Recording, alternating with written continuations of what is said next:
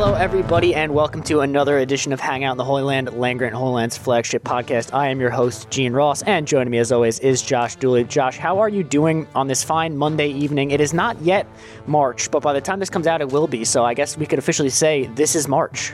Yeah, we are there, ready to talk some basketball, some football recruiting, and I just want everyone, all the listeners to know that Gene and I's talks have been much more productive than those of the baseball owners and players, so we're in a good spot. I don't know what you're talking about, Josh. By the time this has come out, baseball has certainly come to an agreement on their collective bargaining. The lockout is over. Everything is great. I'm sure the talks on Monday finished out strong and everything. Everyone came to agreements, very happy, and I'm sure that the baseball world, myself included, who is, my other job definitely depends on the baseball season. I'm sure all of that is going fantastic. Yeah, Gene's in a bad way, folks. He works for MLB Network, if you didn't already know. So he's in on this stuff, and we're both baseball fans. So we're just trying to find some more positive stuff to talk about. Absolutely, and there is definitely a lot of positives going on within the Ohio State program, both on the hardwood and on the football field. But we will start out first with a team that doesn't get a ton of love around Buckeye Nation, a team we haven't talked about yet on this podcast, but one that definitely deserves the recognition, and that is the Ohio State women's basketball team, who, after defeating Michigan State on Sunday, earned a share of the regular season Big Ten title with a little help from the Iowa Hawkeyes defeating Michigan. So Ohio State and Iowa get a share of that Big Ten title. And Josh, this is not something that many saw coming going into the season. There was a lot of road bumps early on for this Buckeye team. They lost two starters to the transfer portal in the offseason in Dorka Juhaj and Aliyah Patty. However, they did add Oregon transfer Taylor Mikesell, who wound up playing a huge role for Ohio State this season. And then even before the season, one day before the season started, actually, starting point guard Madison Green suffered a season-ending knee injury. Kateri Poole went down with an injury early in the season as well, forcing J.C. Sheldon to move from shooting guard to point guard. So a lot of early road bumps and tests for this Ohio State team, but they came out on top in the end, kind of surprised a lot of people, winning a share of the Big Ten title. So a really great effort from the Buckeye ladies on the basketball court this season. Yeah, for sure. And admittedly, I was a little bit late to the party. The Ohio State women's team has struggled the last couple of seasons. They had a postseason ban last year, obviously. So I don't know what the expectations were going in, and I probably picked them up mid to late season, but started to read up on them, watch some things online, caught a couple of their games, and a fun team to watch. This is their first Big Ten title, at least share of it, since 2018. They won 12 of their last 14 games, got really hot late, and I really liked watching that backcourt play. J.C. Sheldon and Taylor Mikesell, like you said. Mikesell is from Massillon, I think, and she started at Maryland, went to Oregon, transferred back home. Her and J.C. Sheldon, like 19 points a game each. J.C. Sheldon is a Columbus, Ohio native. She went to Dublin here in Columbus, and she was a three-time Miss Basketball Ohio finalist, if I'm not mistaken. I did hear some things about her, like as she chose Ohio State in her first couple of seasons. So they're fun to watch, and it was a good turnaround for Coach Kevin McGuff. Like I said, they struggled those last couple of seasons, but it's really cool when both of the basketball teams are performing well, and this Ohio State women's basketball team has performed well in the past. They went back-to-back years, I think, where they had at least a share of the regular season title. And then, if I'm not mistaken, they won the tournament 4 or 5 years ago too. So just really cool stuff to see. Exciting that both of those teams, like I said, are going into March looking varying levels of good, which I know we'll get to, but kudos to the women's team, and hopefully they can make a big long run here in March. Yeah, like you said, Sheldon and Mikesell really carried this team for much of the season. Sheldon averaged a team high 19.7 points per game, shooting over 51%. Mikesell averaged 19.2 points per game and shot nearly 50% from three-point range. Just a great sharpshooter. But this team got contributions from all over the floor. They were really strong defensively as a unit. And now they're the number one seed going into the Big Ten women's tournament. They have a double bye to start things off, and then they will play the winner of Michigan State-Purdue. They'll play their game on Friday.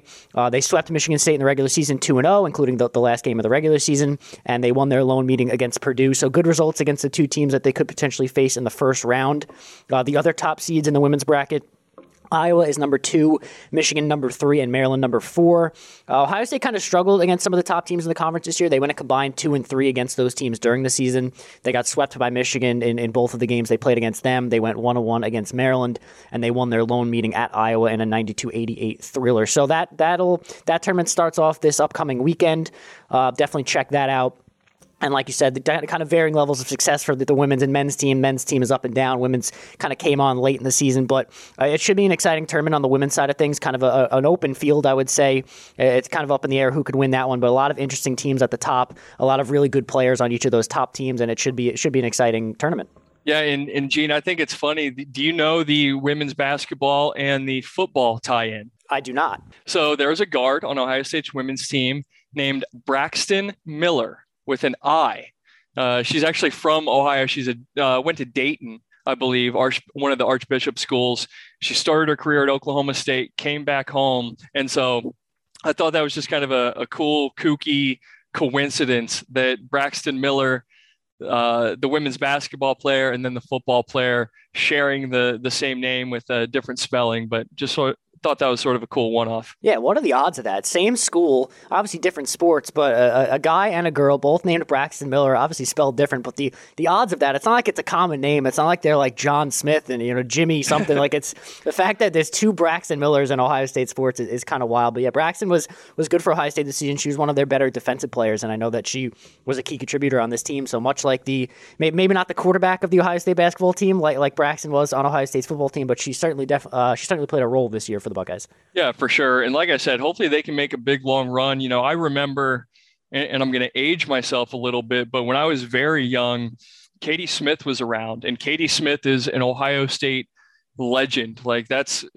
probably, her teams were the first women's basketball teams I ever watched because they were so good. Really, as soon as she came to Ohio State as a freshman, they made it to the NCAA title game. So I've followed the women's program on and off throughout the years, and it's really cool. It's been a while since they've had that deep of a run, but hopefully they can make one this year. Yeah, and another team just trying to get into a groove here and coming into March is obviously the men's team. We talked about them a lot in our last episode. We had talked before their game against Indiana, which they went on to win. And Josh, we kind of expected them to go 2-1 against the trio of Indiana, Illinois, and Maryland, but I don't think they accomplished the 2-1 that we exactly expected. They did defeat Indiana 80-69. Then they went on the road and upset Illinois 86-83 in a great game. Ohio State had a big lead, nearly threw it away at the end, but came out on top, thanks largely to Malachi Branham, who we'll talk about in a second. But then the following game, they got upset on the road by Maryland, 75-60, in what was a pretty bad loss for Ohio State, to be honest. Obviously, Maryland's been playing a lot better as of late, but Ohio State, somewhat expectedly it looked a little tired in that game. Obviously, they have this big stretch here at the end of the year where they have a lot of games in not as many days, but kind of a lackluster performance across the board for Ohio State in that game. But they come out of that stretch 2-1, and now they're going to end the season with 3 straight home games against Nebraska, Michigan State, and Michigan. And I would say the Nebraska game is a must-win with how bad they've been this year, and then Michigan State and Michigan are both winnable games, but not easy by any stretch. But an interesting 3-game stretch for Ohio State in these last 3, kind of a microcosm of their whole season where you just really don't know which Ohio State team you're getting on any given day. They could upset a team like Illinois on the road, and then they could lose a pretty bad one to Maryland. So it's kind of the story of the year for Ohio State. Yeah, it's inconsistency, and it's that lack of a third and or fourth scorer. We saw that especially against Maryland with EJ and Malachi not having great games. No one else really stepped up. I mean, Kyle Young played well. He's had a good stretch, but he's not your 15 to 20 point scorer when your other guys are down. So you live with the 2-1 result, I think. But after the first 2 games in that stretch, the Indiana and Illinois game, the Maryland game was very disappointing. I would say that it is probably one of their worst losses of the season. And I would say it's their worst loss since the first Indiana game. They kind of got blown out on the road by 15 or 16 points. Maryland has been sort of scrappy as of late, but they were 13-15 entering the game. And I thought that the Buckeyes were going to ride the momentum from Indiana and Illinois. And if I had to predict, I would have predicted that Ohio State probably runs away with that game yesterday, probably by 15 or 20 points, just based on how well they had been playing. But The fatigue is probably catching up to them a little bit. They've had a condensed schedule, some of their canceled games, but that can't really be an excuse. Other teams in the conference have had the same sort of condensed schedule, and you need to handle business, especially against a lesser team like Maryland. So disappointing result, but I could see them going 3-0 in their last three games. They need other scores to step up, and I'd really like to see them get at least 2 out of 3 of these games. I'd love if they got all 3, but two more wins would give them 20 on the season, which has been sort of the Chris Holtmann staple. So I'd like to see them get to 20. They should definitely beat Nebraska. Michigan State, gosh, they were losing everything there for a stretch, but they turned it around in their last game, and Michigan might be sort of a toss-up, even though they're without their coach. So a lot left to be determined, but I don't know. What did you see in that Maryland game that it was kind of disappointing to you, or did you maybe have a sense that it was coming due to the schedule and so many games in such a short period of time? I mean, I even at halftime of the Maryland game, I thought Ohio State still had a chance to win. It seemed like Maryland was really hot, especially from three in that first half, and they were just hitting everything. And it just looked like a couple of bounces here and there, and Ohio State could come out on top in that game. But the second half, it really just looked like Ohio State was dragging. It was a game that was grinding out. Fats Russell played out of his mind. He finished with a game high 27 points. He hit 6 of 10 from 3-point land. He was just on fire. Eric Ayala also played really well, scored 23 points. OSU really had no answer for those guys. So I think it really showed. While the defense wasn't great, I thought it really showed on the offensive side of the floor where, Branham and Liddell combined for just 24 points, which on any given night isn't going to get it done. I did want to talk about, though, overall Malachi Branham, because on our last episode, we talked about how we really needed E.J. Liddell to get some help. And Malachi Branham, before this last game, certainly stepped up to the plate against Indiana and Illinois. Got himself into the NBA draft conversation with some really outstanding performances against those two teams. He had 27 points on 9 of 13 shooting against Indiana, and then was crucial to the win over Illinois with 31 points on 10 of 14 shooting. He really took over in the second half of that Illinois game, kept Ohio State afloat when it looked like things were going to slip away. He has been sensational. He won Big Ten Freshman of the Week for his efforts. He's taken a ton of that pressure off Liddell's shoulders, who's been seemingly battling through sickness, which has limited his play a little bit. But yeah, Branham's been really, really good. And even though he didn't shoot as well against Maryland, he was their leading scorer with 13 points, which isn't what you want to see, your leading scorer with 13 points, but he still was their leading scorer. He's been playing really, really well. It's going to be interesting to see how the rest of his season plays out and what his NBA draft prospects look like. There's a chance he could be a one-and-done player, which Ohio State doesn't see all that often. There's a chance he could play into that kind of E.J. Liddell role where you get that second-round hype in that first year, and then the second year you're kind of more in the first round like Liddell is now. So I'm interested to see what happens with him, but I am glad to see. I think Malachi Branham listened to our podcast last week and saw that he needed to be the guy that stepped up for Ohio State and became that true number 2 scorer. Yeah, for sure. And he was really good against Indiana in the second half, too. It seems like they went to him ad nauseum, just possession after possession, give it to Malachi, let him create.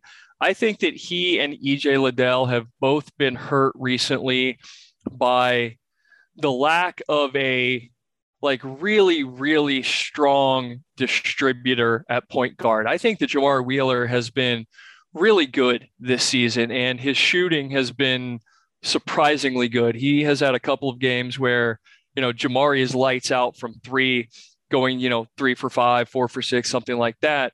But he's not a top end, super high level point guard. And so recently teams have just been so focused on EJ especially, but also Malachi Branham, and they're having to work so hard for their shots. And I don't know how to change that now.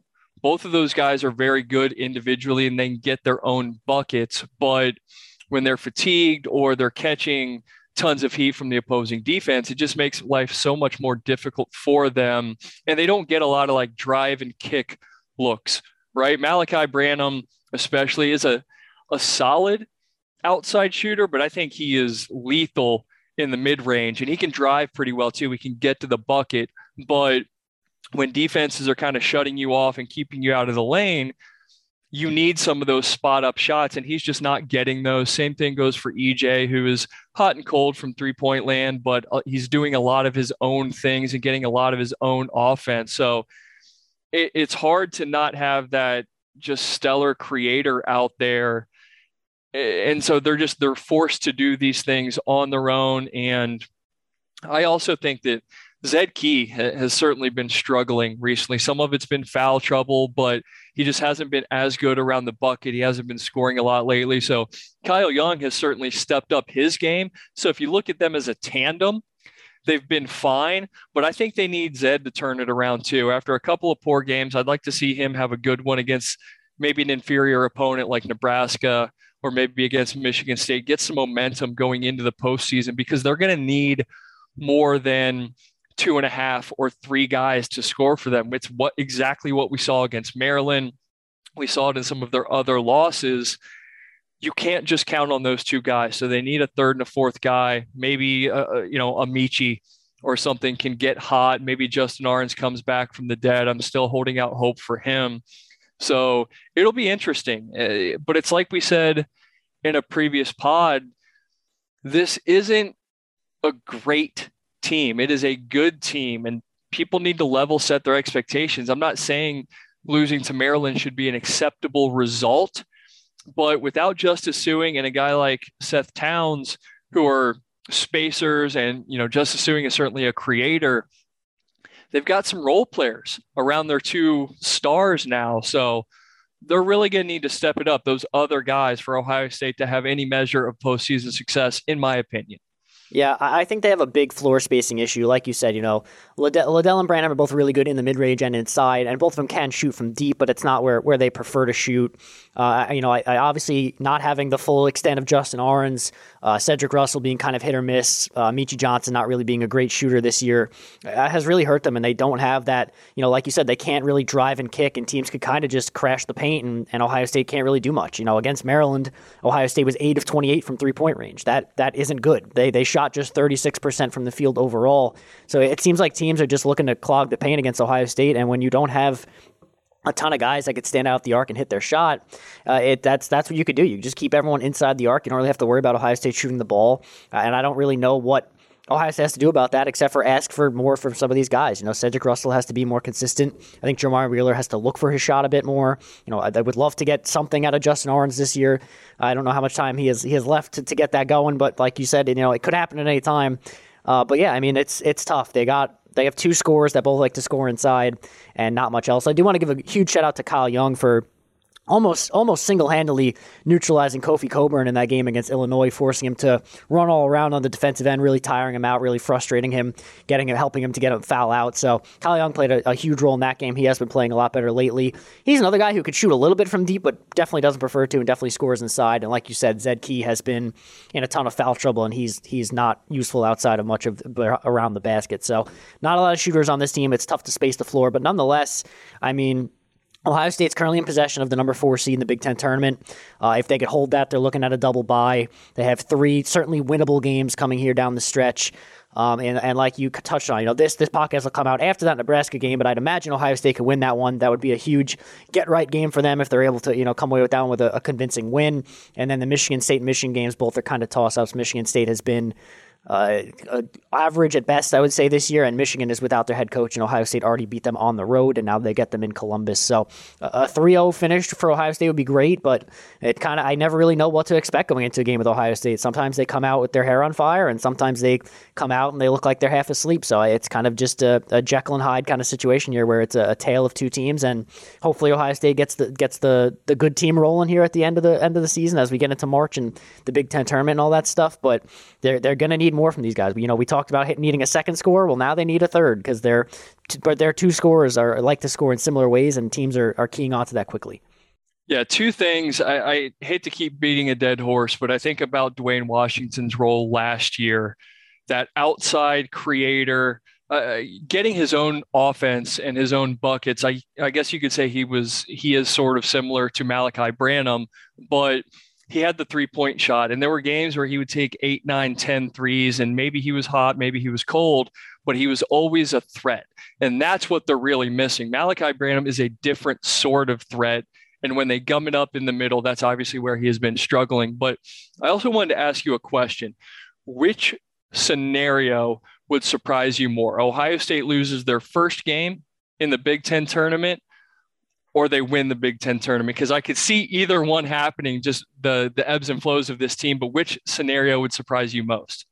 It is tough to say because, like, you know, the Big Ten's a very tough and deep conference, but at the same time, Ohio State has played well against the better teams in this conference. They've beaten Illinois. They lost on a buzzer beater to Purdue. They beat Michigan. You know, the top teams, you know, Rutgers outstanding when you know, they do what they do, but at the end of the day, you know, it seems like pretty much anyone other than Nebraska could win the Big Ten. So I wouldn't be totally surprised if Ohio State could kind of heat up here and go on a run and win the conference, but I also wouldn't be surprised if they suffered a first round exit to a team that they probably should beat if they're on a cold shooting stretch. So I don't really know which would be more surprising. I think I would say probably a first round exit would be more surprising, just because I think that they are, you know, they're better than that. I think they, you know, they could find it in themselves to win that one game, even if they have to really grind it out and it's an ugly win. I think they could get it done. But yeah, I mean, the Big Ten is kind of wide open in my mind. I think Purdue would be the obvious favorite here, but I don't know. It's a weird conference. Teams seem to beat each other up all the time.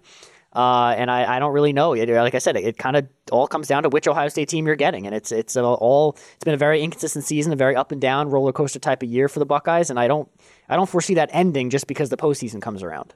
Yeah, I'm going to differ from you on this one. I would be more surprised if they win the tournament. Not saying that they can't. I certainly think that they could, but we haven't seen them consistently put together 3 or 4 great games in a row. They can beat those better teams in the conference as a one-off, but I don't know if they could put it back to back to back against like a Rutgers, Michigan State, Illinois, or I don't even know, like a Michigan State, Illinois, Purdue. I don't know what the bracket will look like, obviously, but I lack some faith that they can do it in back to back to back games. And that's sort of where I'm at going into the big tournament too. I think that I think Chris Holtmann really needs to get a win or two. And I think the Ohio State needs to look good in the conference tournament. I'm not down on Chris Holtmann. I've defended him sort of to the ends of the earth, but to lose a game like they did at Maryland, and if they limp through the postseason again, then I think the heat is only going to be ratcheted up, fairly or unfairly, because this team has not been super successful in the postseason. And I think they really need to change that narrative this year. And I hope that they do.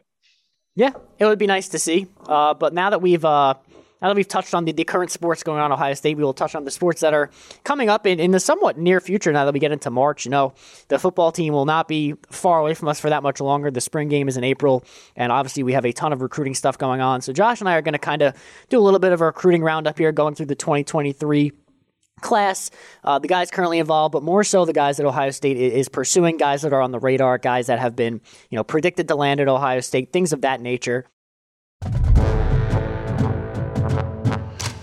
So we're going to start here just looking at the current group that Ohio State has. They currently have the number 7 class in the country with only 5 commits thus far.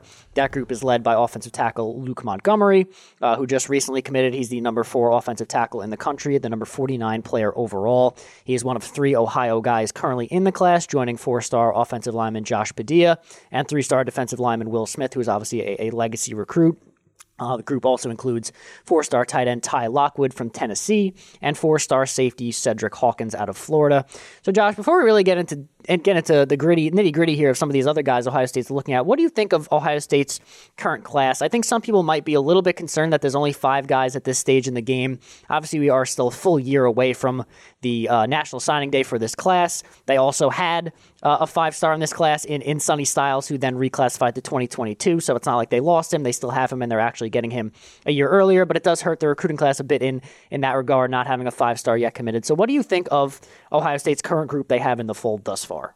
I'm not concerned that it has 5 commits. I think that with the coaching turnover, this was always going to be a slow build, and I think they've got some good momentum going.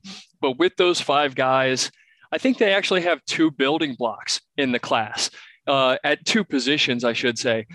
Tight end is a position of need, so they went out and they got Ty Lockwood. He's a 4-star tight end, 6'5", 225. Seems like he can do a little bit of everything. I think he's known a little bit more as a blocker, but decent hands and, like I said, position of need. So I think it was good to get at least one in the fold. And then you look at the offensive line with Padilla and Montgomery. one interior, one on the outside. So I think that positionally they have two building blocks. They went out and they got after positions of need. They've got guys all up front. And then I think that Cedric Hawkins and Will Smith, I don't want it to come across the wrong way. I think that those are bonus guys. Not that they're throw-ins by any means, but I think that Will Smith Jr. has a ton of potential to grow and develop from a 3-star. And then Cedric Hawkins, his commitment kind of came out of nowhere. And I think he'll be another late riser. So I look at those guys as bonuses. Again, not throw-ins, but a 3-star guy who might be under the radar, and then a safety in Hawkins who kind of came out of nowhere. So I'm happy with this 5-player group right now. And I think you'll start to see the momentum build and build and build. But if I'm excited about one area, it would be the offensive line right now. Again, because they got the interior guy and Luke Montgomery on the outside. I think that's a really good start to another position of need in offensive line that wasn't great last year. We're hoping it gets better this year, and then bringing in some high caliber guys the season after that. I think they're heading in the right direction. Yeah, I think that's a couple of good points. Obviously, with a lot of coaching turnover, you're going to have to kind of start new relationships with some guys you're in on, especially on the defensive side of the ball where almost your entire staff is new. And then, like you said, a good job of addressing their needs early on here. They're going to need tight ends. They're going to need offensive linemen. Both of those rooms are pretty barren right now outside. Offensive line is strong at the top, but not a lot in terms of depth. And then obviously their tight end room is kind of barren right now after Jeremy Ruckert going off to the league. So good job getting those guys. And like Ryan Day likes to do, Ohio State generally tends to build these classes from the inside out, starting with a lot of these in-state guys. So already having 3 guys in the fold from the state of Ohio is obviously good in that regard. And I think that we, as a podcast, should build our recruiting podcast here the same and start with the in-state guys and then kind of bridge our way out. So in that regard, Ohio State currently has 2 of the top 3 players in Ohio, according to the 247 Sports Composite. All of my ratings I'm using are going to be based on the 247 Sports Composite. Montgomery is the number 1 player in Ohio, and Padilla is number 3. The number 2 guy was defensive lineman Brennan Vernon, who is committed to Notre Dame. But that number 4 guy is still up for grabs, and that is safety Malik Hartford, who seems like a guy Ohio State's very, very interested in and has really ratcheted up with as of late. He is a 4-star safety out of Lakota West High School from Westchester, Ohio. He's the number 167 player overall in the country and the number 17 safety, listed at 6'3", 175. The Ohio State offer to him actually only came in at the end of January. But he's got 23 offers overall from schools like Cincy, Michigan, Michigan State, Notre Dame, Tennessee, and a bunch of others. And it seems like he's more of a late riser as well. Obviously, if Ohio State's only offering an in-state kid this late in the process, they clearly wanted to see more from him as he played more of his high school ball, and I think they have to this point. Just last week, our own Caleb Hauser, who writes recruiting stuff for us at Land Grant Holy Land, predicted Hartford as the next in-state commit for Ohio State. And like I said, he's a guy whose recruitment's blown up as of late, could be a late bloomer type. And, obviously with Jim Knowles coming in, who's a very safety-heavy system, having safeties like Malik Hartford as well as Cedric Hawkins are definitely going to be important moving forward. So I think a guy like Malik Hartford is certainly a name to watch out for here in the next coming months. I like Hartford a lot, and that's primarily due to his size. It's 6'3", 175. If he put on a couple more pounds, 10, 15 pounds, then you're talking about a guy who's 6'3", nearing 200 pounds. I think that he could be a very versatile safety. We know that Jim Knowles is probably going to have 3 of those safety types on the field at any given time. And so given Hartford's size, I think he can move around and play some different positions.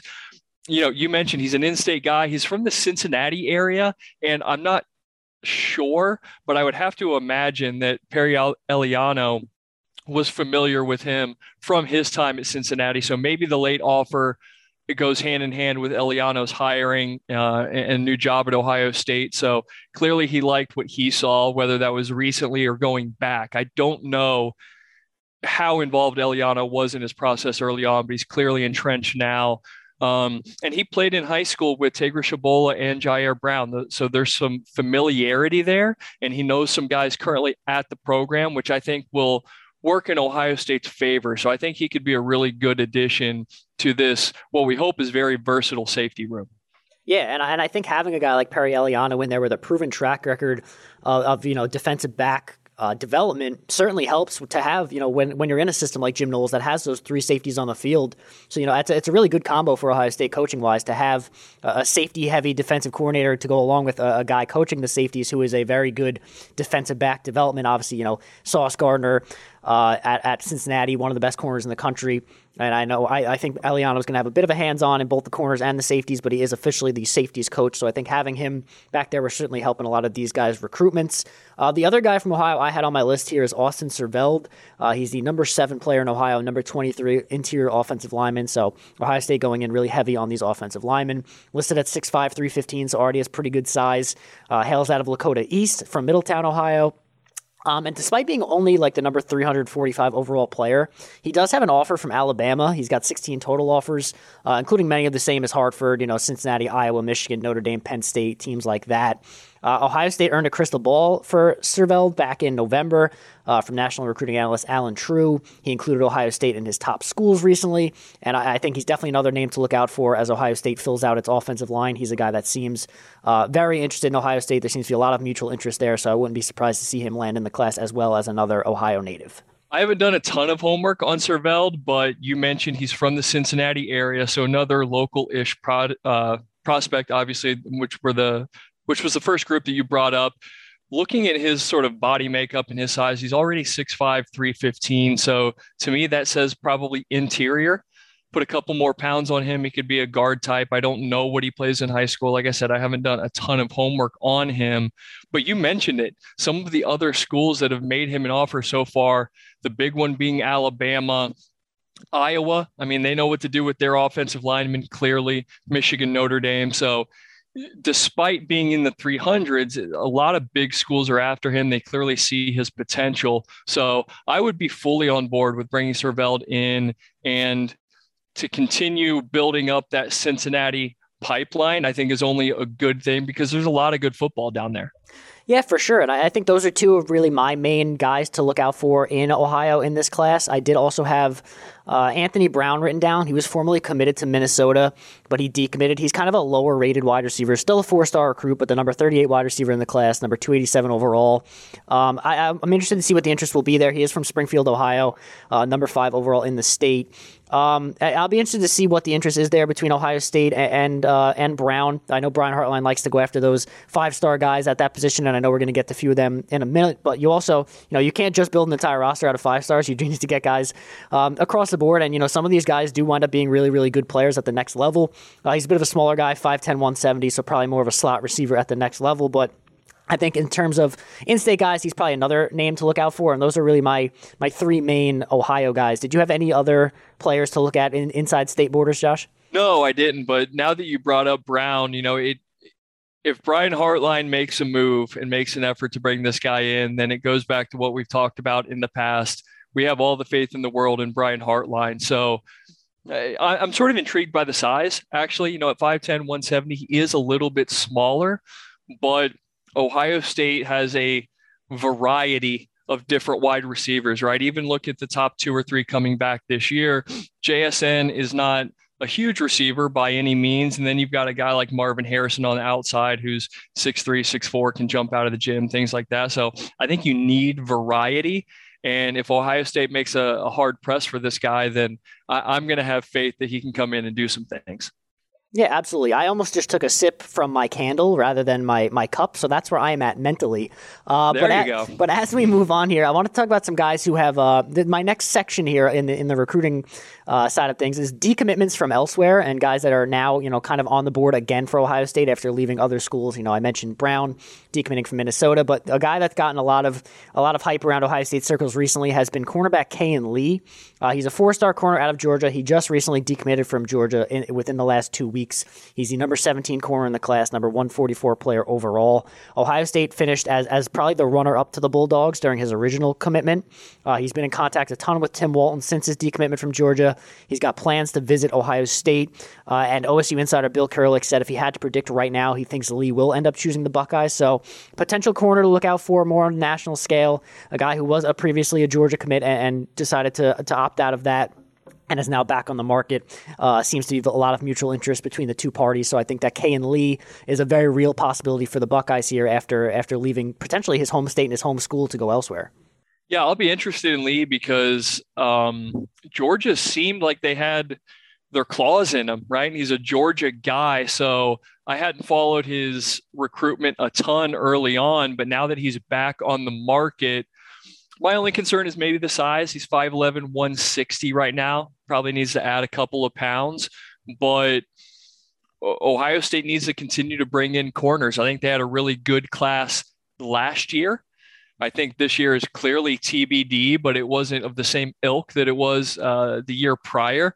So they need to build this thing back up. And, you know, we talked about Tim Walton and Perry Eliano, and I kind of wondered aloud, would they be able to recruit at an Ohio State level? But the one thing I think you do have to say about them is they've got a proven track record. Eliano was at some lower schools, but you look at what he did at Cincinnati with Sauce Gardner and Kobe Bryant. The proof is in the pudding there. And Tim Walton has all this NFL experience. So if they've identified those guys, or one of them has, then clearly Kayin Lee has some talent. You know, Georgia wanted him for a reason. So that could be a good add if that ends up coming to fruition for the Buckeyes.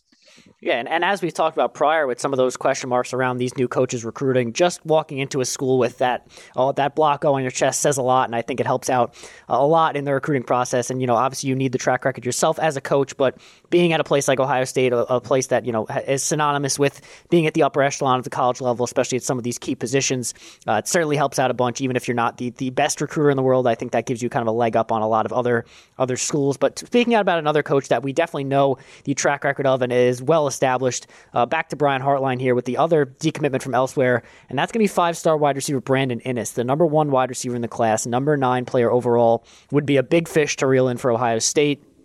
Hails out of Florida, was originally committed to Oklahoma before Lincoln Riley left. He decommitted in November, and obviously there is a chance he follows Lincoln Riley to USC, but he also seems high on Ohio State and Alabama as well. I would put those as his top 3 right now.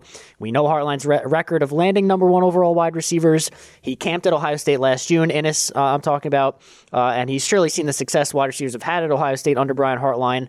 But I am far less confident in Inniss making his way to Ohio State than I am Lee. If I had to guess, he will probably follow Lincoln Riley to USC, but I don't think that is set in stone yet. I'm sure that Inniss will make his way to Columbus before he makes his final decision. So I think there's a legitimate chance here, but I'm certainly not holding my breath on Inniss. But obviously Ohio State would love to have another number 1 overall wide receiver to add to their just ridiculous stack of talent in that room. I'm with you on this one. I do think that Inniss is a bit more of a long shot. I broke my guys down by like long shots and then more what I would consider attainable targets. But I definitely did my homework on Inniss. Really good tape. Recruiting experts love his route running and his like aggression, attacking the ball, right? Attacking the catch point. So, and he's been active on social media, sort of back and forth with another wide receiver that I think we'll talk about, Carnell Tate. If Brian Hartline is able to go out there and do it again, maybe he brings in Inniss and Tate as a tandem. That's probably a pie in the sky sort of thing right now. But if he's able to go out and get another number 1 wide receiver, another number 1 receiver in the class, then I think we need to start talking statue.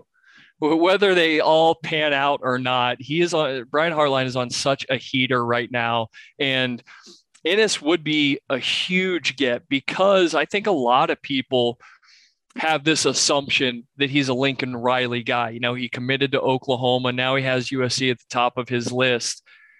If you're able to go and get that guy and reel him up to Ohio, I think it's another impressive job on the recruiting trail by Brian Hartline. But I do think he's a long shot, but who knows? Maybe he's got that really good relationship with Carnell Tate that I talked about, and maybe they want to get together and play at Ohio State, play at the same school. So that would be huge. Not that we're hurting for talent in the wide receiver room, and we'll talk about some other guys, but Inniss can ball out, man. He is a really, really good wide receiver. So if we could go and get him, that would be just another feather in the cap of Brian Hartline and really, really impressive. Yeah, and I'm glad you brought up Tate because he is the next guy on my list as I move into the section of 5-star prospects. Ohio State is still in the mix for, like you said, another 5-star wide receiver. He is the number 3 receiver in the class, number 21 overall player out of Florida. He plays his high school ball at IMG Academy, which you all know is a very, very good prep school for football. Got 37 offers to his name, including all the heavy hitters, Bama, Georgia, LSU, Texas, you name it. He has an OSU visit scheduled for the beginning of April. He's one of these guys that's constantly teasing on social media. He's done a lot with Ohio State stuff on social media all over the place, on Twitter and Instagram and stuff, kind of teasing the little the nut emoji that people use for Ohio State. His most recent crystal ball is in favor of Ohio State from Steve Wilfong himself, the director of recruiting at 247 Sports, but it was all the way back in June of last year, so obviously things could have changed since then, but that is worth mentioning. Obviously, the Brian Hartline factor comes into play once again. I'm personally much more confident in Tate than I am Innis, but I would certainly not say he's a lock. And for what it's worth, the On3 prediction machine gives OSU a 96.2% chance to land Tate. So I don't know. The accuracy on that doesn't quite have the same juice as a 247 Sports crystal ball, as more of the new kid on the block recruiting site, but it's something that is worth mentioning. I mean, they seem to be pretty confident Tate landing at Ohio State. I'm much more confident than him than a lot of these other guys that I've mentioned before, but maybe not the in-state guys, but the other 5 stars we're going to talk about. I'm not going to say I'm pretty confident in Tate, but I lean more in his direction than some of the other guys on the list. And you mentioned his visit coming up in April. He will be here the same weekend as Brandon Inniss. So they will be around each other yet again. And I like what Tate brings to the field. He's not like a 4.38 guy. He's not built like a DK Metcalf, but he's a really, really good combination of that. He's already 6'2". He's not as thick as Marvin Harrison, but I kind of started to draw that comparison. Maybe he can be a Marvin Harrison type. But it seems like right now it's probably, if you believe the experts and what they kind of where they're at now, it's coming down to maybe Ohio State, Notre Dame, which is going to be a battle. Notre Dame has some really good momentum right now with Marcus Freeman and all those guys. So it'll be interesting, but I'm excited about Tate because, like I said, he brings a little bit of everything to the field. Good size. He can go up and get the ball, get jump balls, things like that. So I was reading a scouting report, and I don't have the guy's name. I wish that I did so I could give him credit. But he was talking about his ability to create separation at the line of scrimmage. So that speaks to physicality for me. And that's just another reason that I sort of comped him to Marvin Harrison Jr. Marvin Harrison Jr. is a big outside wide receiver. So if Carnell Tate can kind of build his body up in the same way, you could have a couple of big guys out there who like to go and high point the ball and catch the ball in traffic. So Tate would be a great add, and it definitely seems like he's a very realistic one at this point. Yeah, he's a guy who reminds me not so much in build, but in terms of play style as like a Garrett Wilson, where they're not predicated on their speed, but more their ability to run routes and create that separation, get open all the time. I think he's that type of wide receiver. Like you said, he's not a guy that's gonna be a Jameson Williams type burner down the field, but he's very good at his position. He's got strong hands. He's good at getting away from opposing DBs. So definitely a guy Ohio State would love to have on their roster, especially as a 5-star prospect. Next 5-star on my list I have here is Richard Young. He's been Ohio State's top running back target in 2023 pretty much since the beginning. Another 5-star out of Florida, the number 1 running back in the class, number 18 overall. A tremendous talent that Tony Alford and the Buckeyes have made a huge priority since the beginning. Much more quiet prospect than the Innis's and Tates of the world, I would say. He's really hard to get a read on. He's not one of these guys that's teasing on social media. He's kind of keeping things closer to the vest.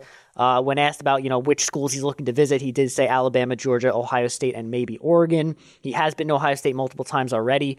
And I don't know, I could see this one going either way. Obviously, Ohio State has a ton of eggs in the Richard Young basket in terms of running back. I don't think they're necessarily hurting in this year with TreVeyon Henderson only going into his second season.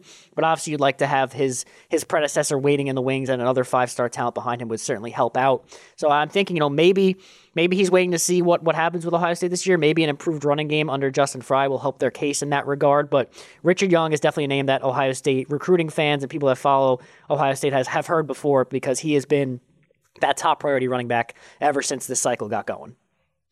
It seems like he is everyone's top priority running back. I mean, he's got like 150 offers. It's something ridiculous, but he's a really, really talented player. He's listed at 5'11", 200 pounds. He looks bigger. He looks thicker than that. He definitely brings some physicality to the field. So I like what I've seen from him.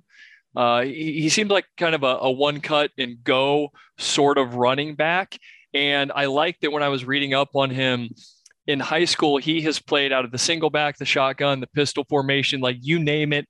His high school team likes to mix it up, and we've seen Ohio State do that too. They don't line up in a traditional eye. They don't give you one look. A lot of shotgun, obviously, but the fact that he's been in some different looking offenses, I think, speaks well to his sort of versatility. They've mentioned him as an adequate to above average pass catcher. So that's something that I think you and I have both talked about wanting to see more from Ohio State running backs. He would be a huge get. He's been to Ohio State a number of times. He did a 2-day camp last year. I don't know if he's been a number of times. I do know that he did the 2-day camp last year. He's spoken very highly of Tony Alford, who has done a great job in his own right on the recruiting trail. So I have not seen any or many other running back names come out so far from the 2023 class that Ohio State is really dialed in on. It's like you said, they've got a lot of eggs in the Richard Young basket, but it seems like they've got a fair enough chance at this point. So I would love for them to go out and get another number one running back, to bring him in the following season. You've got this pipeline right now. TreVeyon Henderson's not going anywhere. They've got Dallin Hayden. They've got Evan Pryor, who's yet to see the field. So again, another room with a lot of talent, but behind Henderson, I would say pedigree wise, Richard Young is the next most talented possibility for this Ohio State running back room. Yeah, and obviously with him being the number one running back in the class, everyone in the country would love to add the number one running back. So certainly not a lock to Ohio State, but you do have to like their chances just given how much time and effort they put into him. But this is probably one of those recruitments that will come down to the wire, come down to the end. I haven't seen anything coming out that he's anywhere close to making a decision. I'm sure this will be something to watch as the summer goes on and as the season plays out, the actual football season itself. So certainly not anything to look for in the immediate future, but definitely a name to keep an eye on in the long run of things. The last guy I have here on my list of 5 stars, and that certainly doesn't mean it's the last 5-star on Ohio State's board, but certainly the last guy that we've heard a ton about over the last couple weeks and months is cornerback A.J. Harris, who I think at this point is a real long shot after Kerry Combs' exit. He's a 5-star corner out of Alabama, the number 3 corner in the class, and the number 19 player overall. Tim Walton has built a relationship with him, but he seems to really like Kerry Combs, and I think he was a guy that was kind of his Ohio State connect. He did add Cincinnati to his top schools immediately once Combs got there. He's got 2 crystal balls to Georgia. I don't really see Ohio State coming out on top on this one, but I've been surprised before. But this would be, of all the guys we mentioned, this would be the most shocking to me if he did end up in Columbus. I just think that, Kerry Combs was kind of his guy in Columbus, and now that he's gone, I don't think he has... Tim Walton is trying his best, but I just don't think that there's enough time to kind of make a new relationship there to beat out schools like Georgia or potentially even a Cincinnati.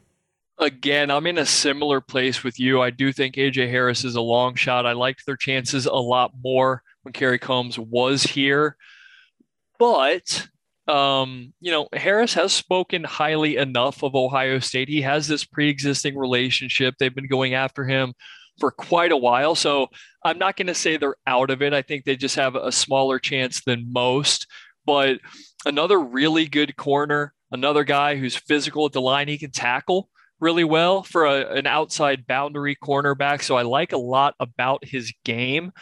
But this is another guy, all the big schools are after him. It's kind of funny that he plays in Alabama, and I've seen crystal balls for Georgia and Clemson and not Alabama. So I don't know how hard they're going after him.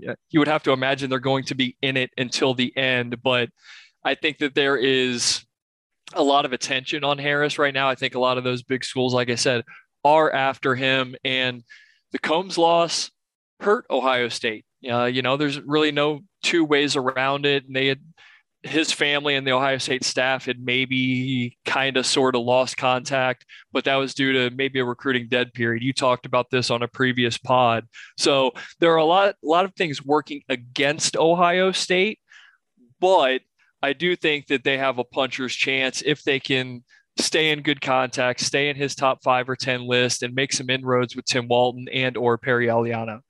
Yeah, and I think with a lot of these defensive guys, if Ohio State could kind of put out a proof of concept this season that this Jim Knowles system with Perry Eliano, Tim Walton, if that all works out, I think that they'll be a lot higher in the eyes of a lot of these defensive recruits because they have to, they don't want to come to a school. Maybe they do want to come to a school and play for a number 120 defense and try to turn things around. But I think that, if they could show some significant improvement on the field, the Buckeyes this year, I think it'll go a long way in the eyes of some of these defensive recruits, especially in the secondary where Ohio State has struggled for a few years now. So I do think that'll go a long way. But Josh, that's the end of my list in terms of 5 stars and different interesting scenarios. I kind of just have a mishmash of names here the rest of the way. So is there anybody you would like to talk about here that's on your big board per se? Well, the only other 5-star guy I had was Cormani McClain. He's the number 3 overall recruit. He's the top corner in this class. He's out of Florida. Last thing I saw, he had Ohio State in his top 5. He said in January at like one of these All-American Bowl practices that he would like to get to Ohio State for a visit. And there were rumors of a March visit. I don't know where that's at right now, but he's the real deal, man. The number 1 corner in the class, good size. He's 6'1", 190, if I'm not mistaken.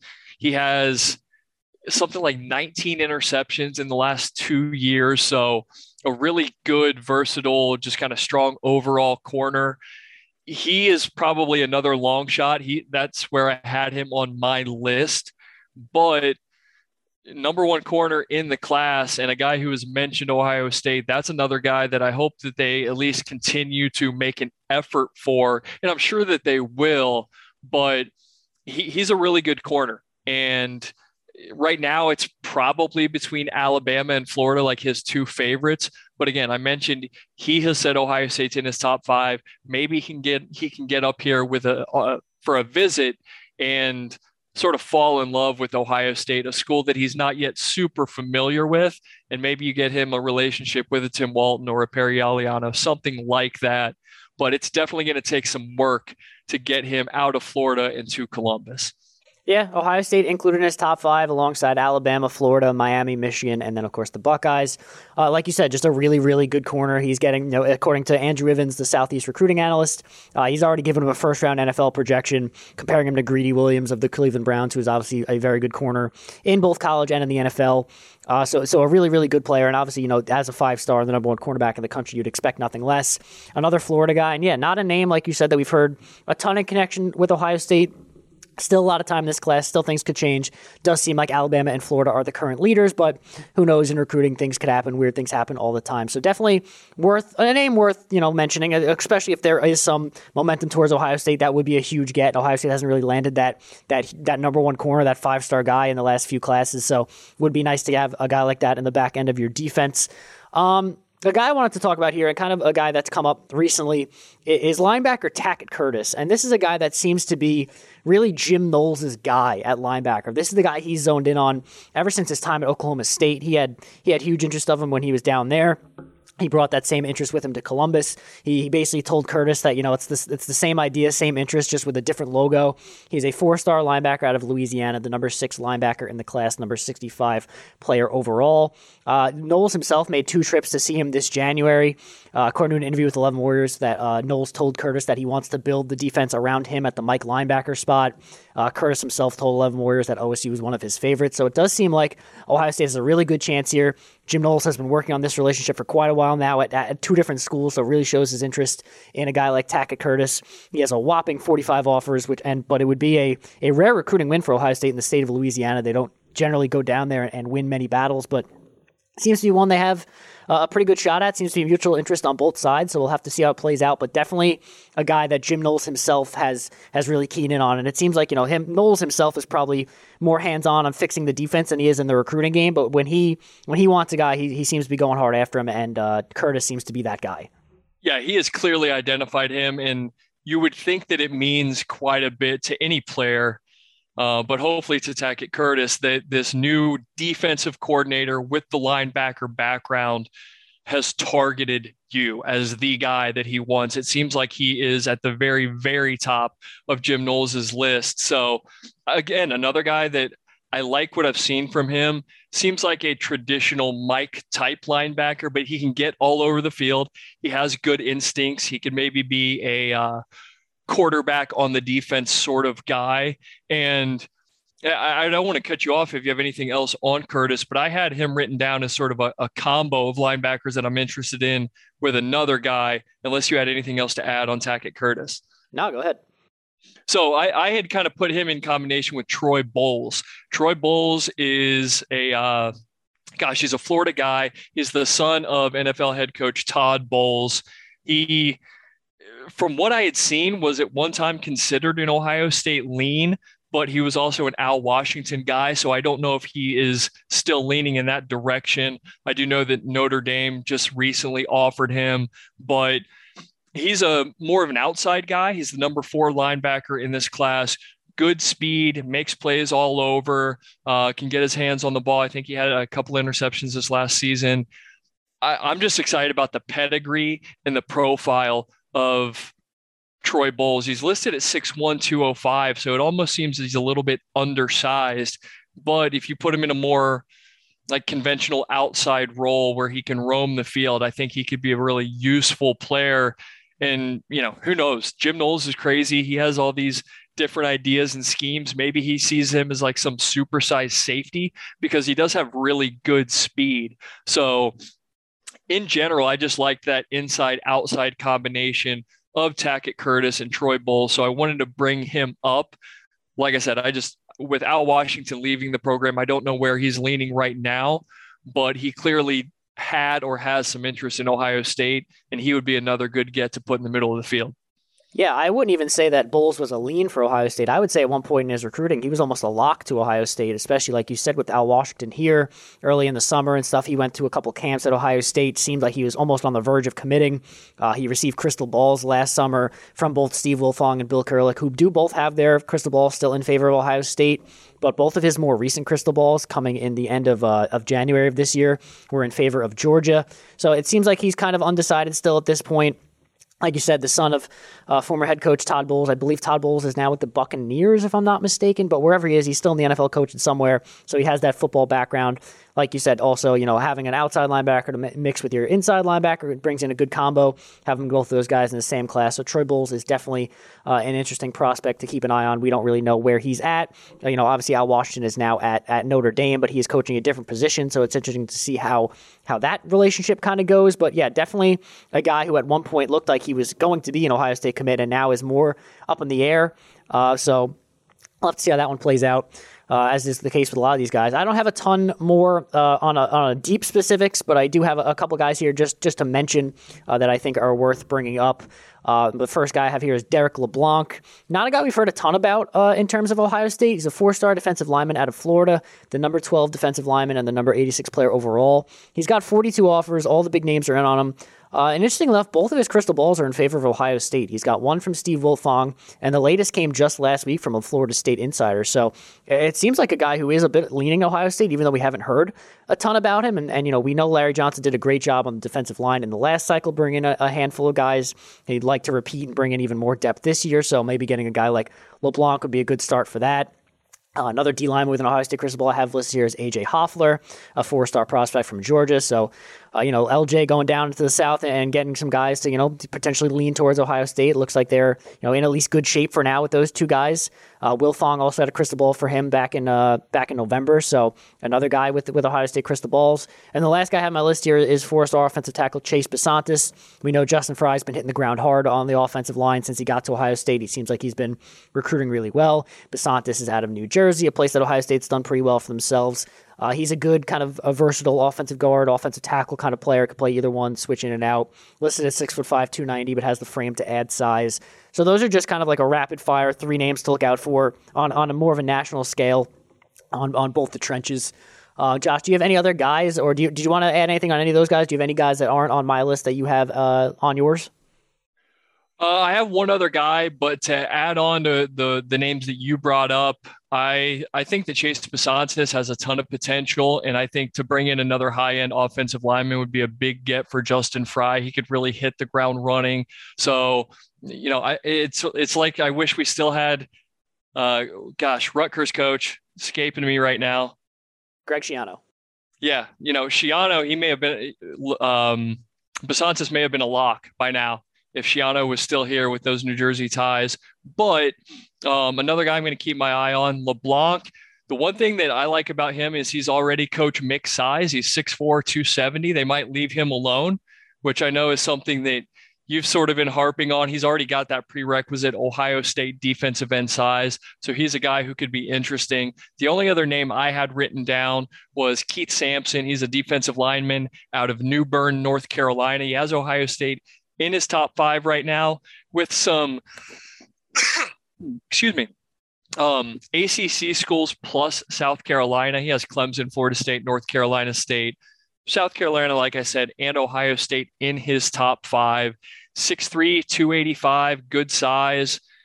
Maybe add 10 to 15 pounds. He could be that Tyleik Williams type, definitely an interior guy. But he's another one that I will have my eyes on. He's right now ranked as the 28th overall defensive lineman and the 206th recruit. So just another name. I think that a lot of the guys that we've mentioned here in the latter half of the pod are just names to monitor and keep an eye on. I do think that Ohio State will start to gain momentum. We've talked about the coaching turnover. It's just going to be a matter of time. They need to build relationships with these recruits. And like I said, towards the beginning of this conversation, I'm not concerned about having 5 guys in right now. There's a ton of time. There are 2022 recruits who have still not officially signed. So we've got all the time in the world to shore this class up. And based on recent history, it's going to be good at the end. Yeah, absolutely. And like I brought up before, the play on the field of Ohio State, I think, could go a long way this year. See them kind of bounce back on the defensive end, maybe keep up doing what they're doing on offense, if not improve a little bit. I know it'd be hard to improve based on what's left, but, there's obviously a lot of talent on the offensive side of the ball as well to keep doing what they did last year. So I think, if Ohio State plays really well this season, wins the Big Ten, goes to the playoff, I think that obviously goes a long way in the recruiting game. But yeah, it was always going to be a slow start to this class with all the coaching turnover. I think they've done a good job at the start of addressing their needs early on, building from in-state and then moving out, as Ryan Day tends to do. And I think there's really no cause for concern. I think they're in on a lot of really, really talented players. They're going to wind up with, probably a top 5 class, as they usually do. I'm not really concerned in that regard. And I think that there's a lot of talent across the board still to be had. Like you said, we're a full year away from the National Signing Day. We're still kind of wrapping up 2022, not fully done with that. Ohio State's obviously fully done with that, but they're not as a whole in the country. So a lot of time and a lot of names that we probably didn't mention that will wind up at Ohio State. A lot of names we mentioned that won't end up at Ohio State, but that is kind of just the way of the road in the recruiting game, I guess. For sure. And I think that I think about the defensive lineman and Larry Johnson. He's very old school, right? I clearly he's establishing his relationships, but if there's a coach out there that there are multiple coaches on Ohio State staff that I'm not worried about. But when it comes to Larry Johnson, he's just been doing it for so long. He's so consistent. And the fact that we have Will Smith Jr. in the fold right now, but the fact that we don't have like a 4 or 5 star guy on the defensive line yet is probably the least concerning thing that I have, because Larry Johnson is just going to continue to do what he has done for the last couple of decades. And then a guy like Brian Hartline, whose record speaks for itself, that a couple of positions are going to be taken care of. It's just those new coaches and the building of new relationships that needs to happen. And I think that'll happen more and more. You probably made the best point, though. They need proof of concept. They need proof of success from these new coaches. So if that offensive line and that secondary, if they play well, linebackers too, if those positions play well, even better than they did last year in certain respects, then these guys are going to start to come into the fold, I would say, pretty quickly. I could see this coming on, getting recruits and commitments in clusters as they get more familiar with these new Ohio State coaches. Yeah, especially with Ohio State starting the season off at Notre Dame, it's obviously going to be a big primetime national TV event. I'm sure a lot of recruits will be there for that game and stuff like that. So there's a lot to still be hashed out here as things go on. But yeah, I think, all these coaches on Ohio State staff have proven track records both on the recruiting trail or with development if they don't have a ton of recruiting with a guy like, Tim Walton, who has been in college for many years. But I'm not concerned. And I think that, obviously we will be back here with more when players recruit, when players commit, when there's more info on certain guys. I'm sure there'll be a lot of recruiting talk as the offseason carries on. We're coming up here on spring camp shortly. The March Madness is obviously about to get underway, as well as the Big Ten tournament, so we'll have more basketball content. And there's a lot going on in the land of Ohio State. And as we sit here at 6:44 on Monday, I still don't have an answer on my baseball season. But nonetheless, that's about it for us. Josh, you have anything else to add before we get out of here? No, I'm excited for what we have coming up. There isn't a ton going on that we normally hit on when it comes to football and recruiting and things like that, but we do have spring practice coming up, and I'm looking forward to digging into some stuff that we don't normally bring up as far as, March Madness, NFL draft, things like that. So the content's coming. It's just a matter of time before it all shakes loose. Absolutely. And with that being said, be sure to follow all of our stuff at Land Grant Holy Land. We will be covering all of, obviously, the men's and women's basketball tournaments, as well as recruiting, all that good stuff, and anything that comes up with Ohio State sports in general. So be sure to like, rate, review, subscribe, all that good stuff. And for Josh Dooley, I am Gene Ross. And as always, go Bucks.